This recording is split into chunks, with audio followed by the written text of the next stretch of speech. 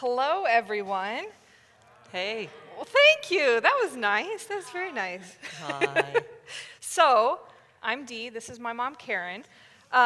We are very excited to start off this new series at Big House that focuses on stuff in the Bible that we tend to usually avoid or look past, usually because we don't understand or it's just a little bit too weird.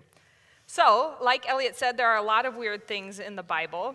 We're not going to lie. There's a lot of things that when you read them, you say, what does that even mean? Yeah. Or why is that in there? Or just look past it because you don't get it.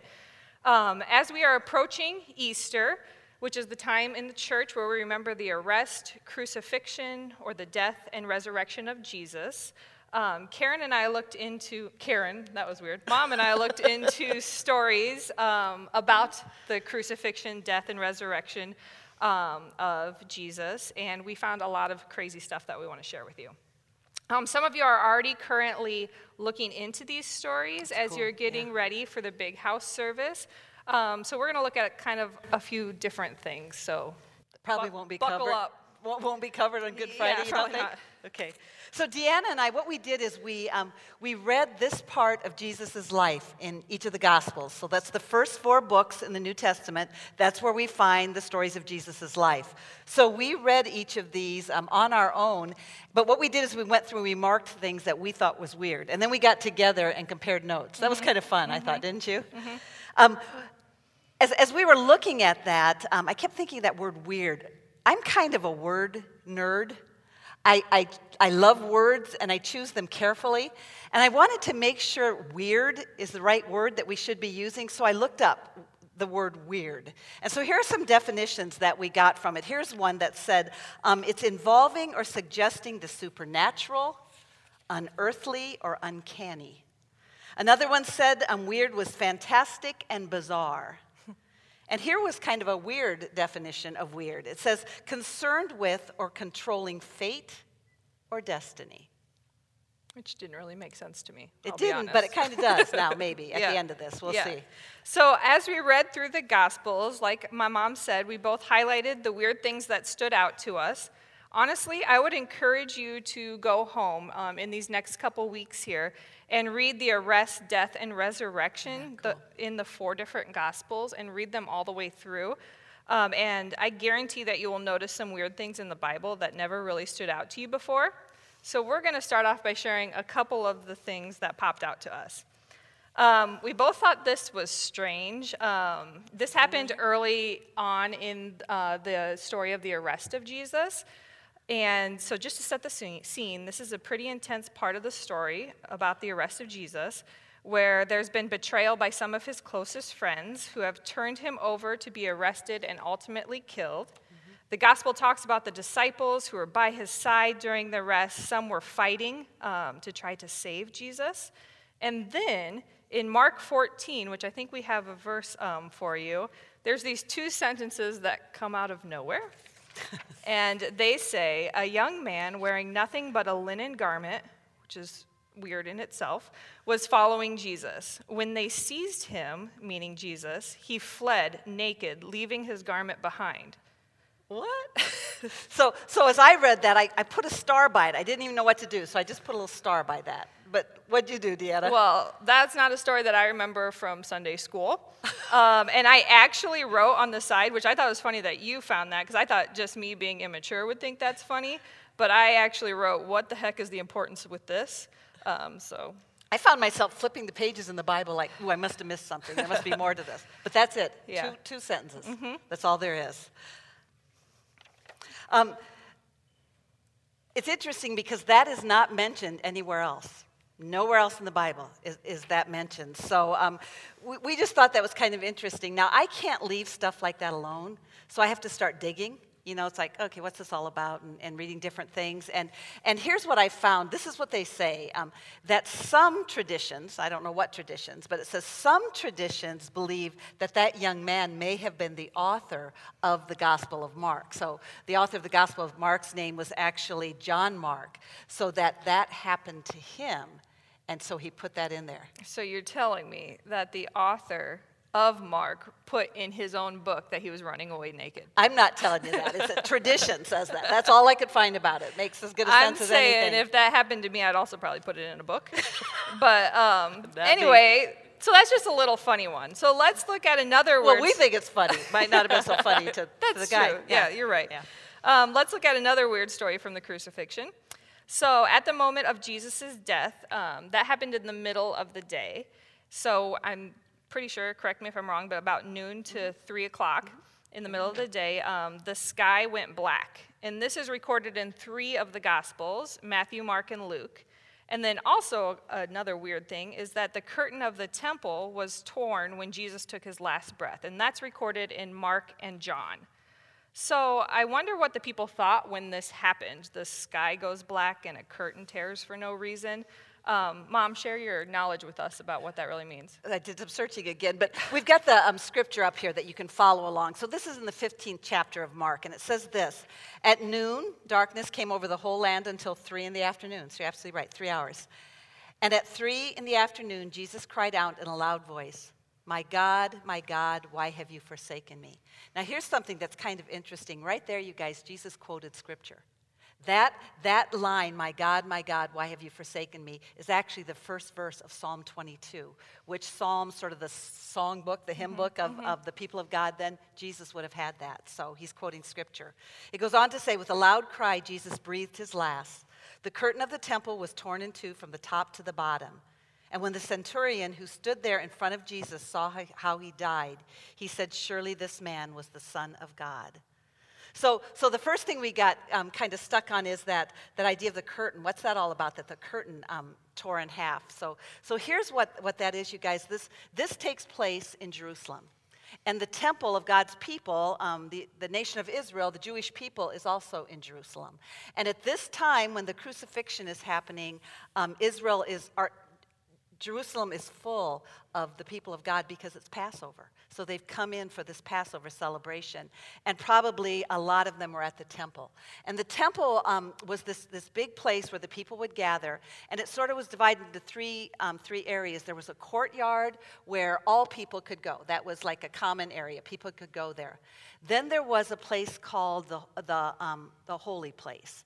And that was where just the priest could go. Now, it's likely that there was also a curtain there, so just the priest could enter there. And then beyond the holy place is a place called the most holy place, or sometimes it's called the Holy of Holies. It was a place where only the high priest could enter once a year. And there was a big curtain there. And the high priest would go in there and make atonement, make sacrifices for the sins of all the people. So they believe that is the curtain that going into the Holy of Holies that actually tore. And it tore from the top to the bottom. Now, the big deal about that is that curtain would have been, I think we could safely say, 60 feet high. I mean, we're talking a big curtain. And it's not like somebody from the bottom, took a hold of it and ripped it apart. Which would also be impressive. Which would be impressive in itself. But this ripped from the top to the bottom. That's why that's so significant. No one could have done that. It's almost like that place that was set aside. Sometimes they talked about that was where the presence of God dwelt. That all of a sudden that was ripped open. And the presence of God was available to everybody. And maybe the fact that once Jesus was dead on the cross, there was no longer need for that place of sacrifice for sin. So that's pretty significant. Yeah. The other thing that's kind of a big deal there in that verse is that centurion that is at the foot of the cross of Jesus, that's a soldier. That would have been one of the top military people of the Roman army. They put guards there so that nothing would happen when Jesus is on the cross, right? Because it's Jesus and all the commotion around that. So they would have had some of the top military people guarding that. One of those men standing there when all this happened. So he's not seeing the temple, the curtain tear. He's not there. But he's seeing the sky go dark. And we'll read in a minute that the earth shook. He's seeing all that, and he's watching Jesus die. And he says, surely this was the Son of God. Surely this was the Son of God. And I wonder how it felt to him because he had just crucified the Son of God. So that's kind of a big deal as well. There's another part of this story that is Deanna's favorite. Like, this is her favorite. it's kind of said this is your favorite part of the whole Easter story. This is the first one I talked about, yeah. Yeah, this was the first one she talked about. Do you want me to read it? Yeah, you go She ahead. gets too excited. She can't even read this. Okay, so follow along. This is in Matthew. At the moment the curtain in the temple was torn in two from the top to the bottom, we just talked about that, the earth shook. There it is. The rocks split, and the tombs broke open. The bodies of many holy people who had died were raised to life. They came out of their tombs after Jesus' resurrection and went into the holy city and appeared to many people. You love that stuff. Yeah, I know. And I think I love it because I love The Walking Dead, which this is probably It's no Walking Dead. 100% different. I know, I get yeah, that, but yeah. that just makes me so excited. That's cool. Okay, well, it's me. Sorry, it's my turn now.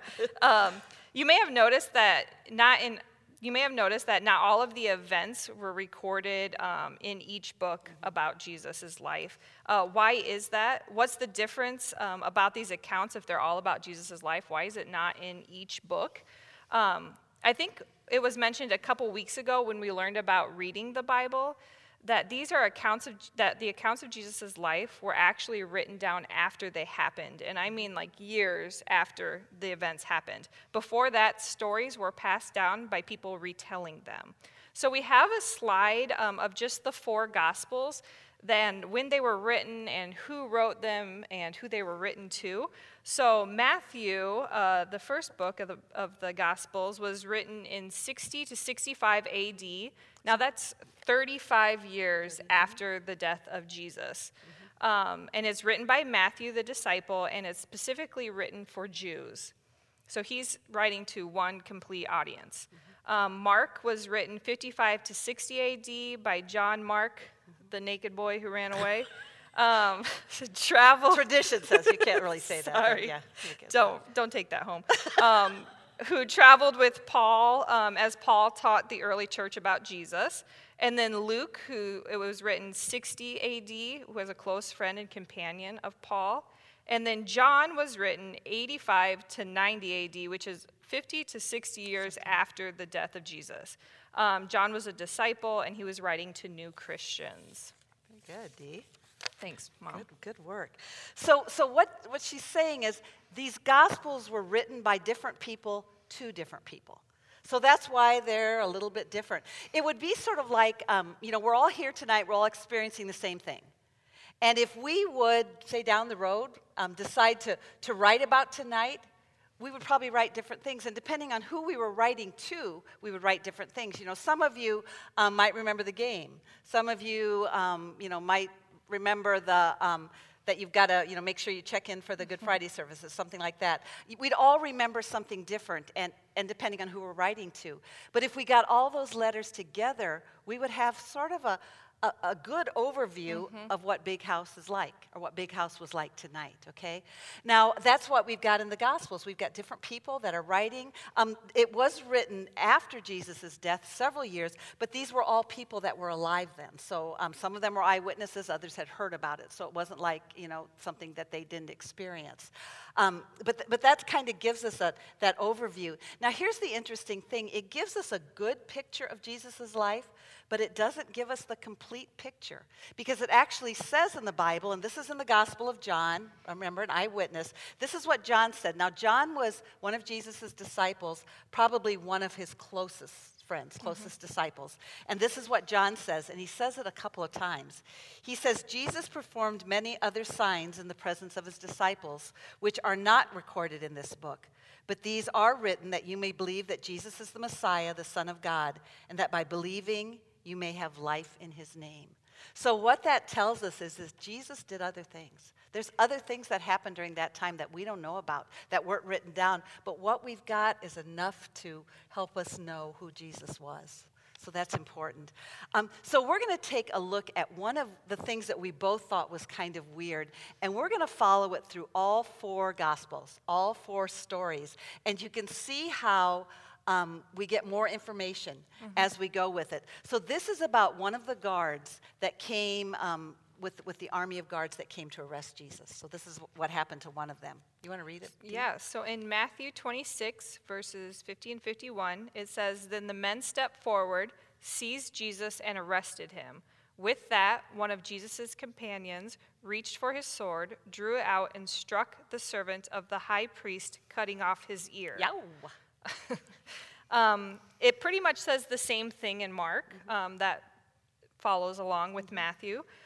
John gives us more detail, like we said. Remember, he was an eyewitness account and one of Jesus' closest friends. Here, he gives us the names.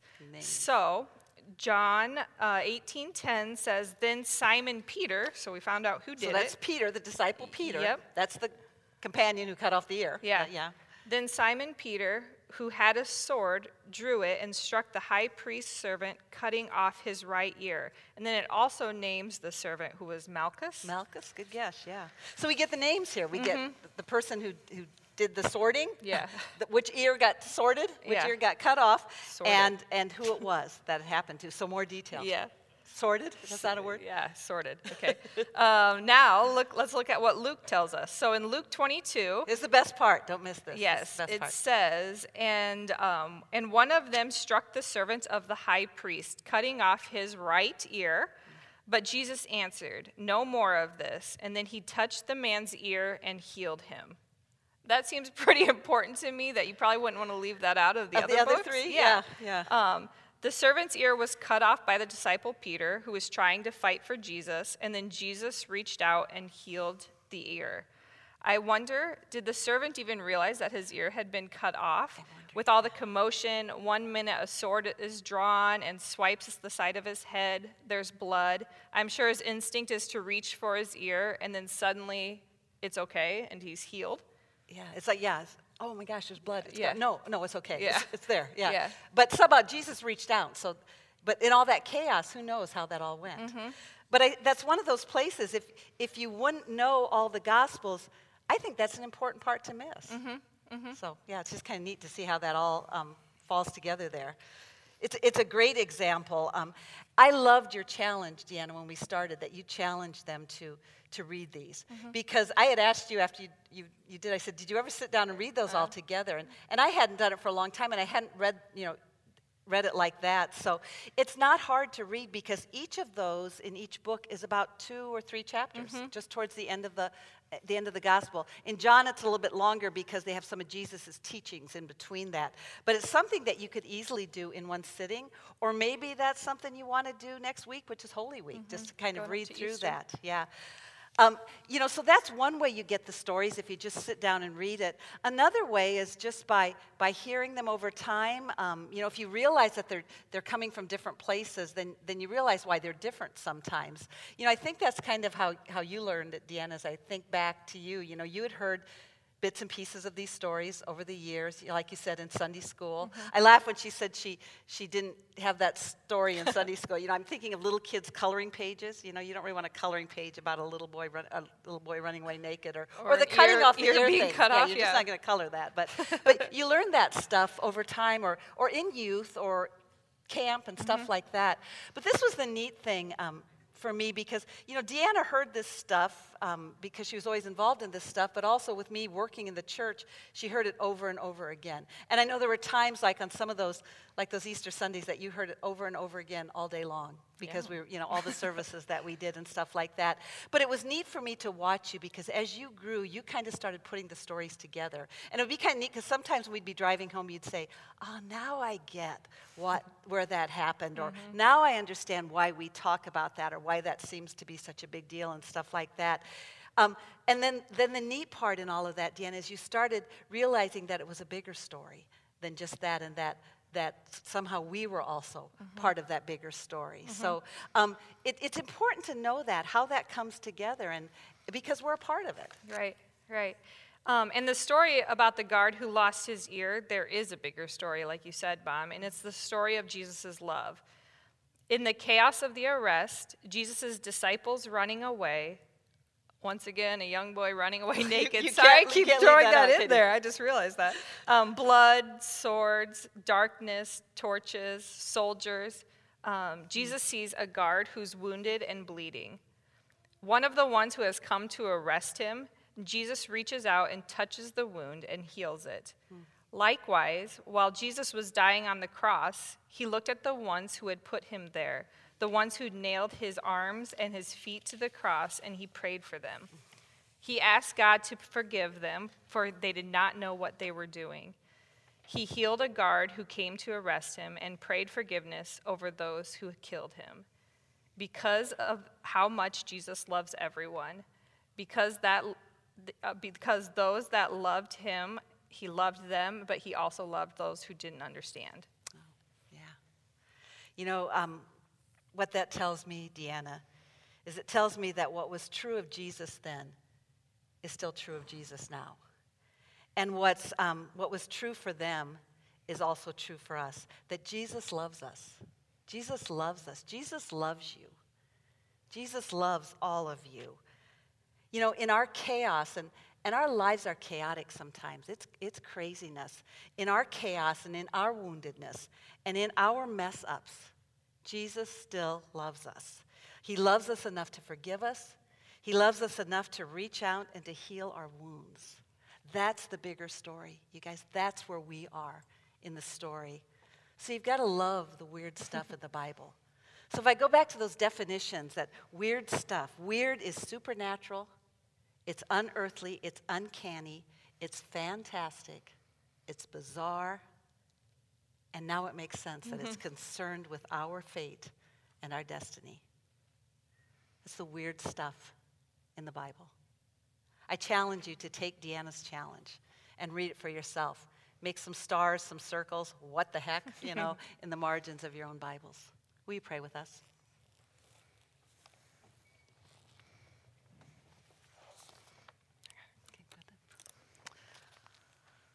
Holy God,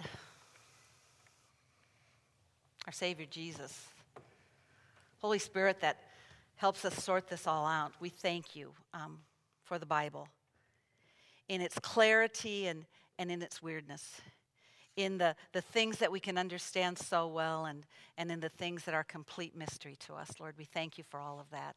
But Lord, most of all, we thank you that you showed the people then and you continue to show each of us now how much you love us. Lord, that we can mess up and we cannot understand it all. And in the chaos that we make of our lives, Lord, that you will reach out and heal our brokenness. It's in Christ's name we pray. Amen.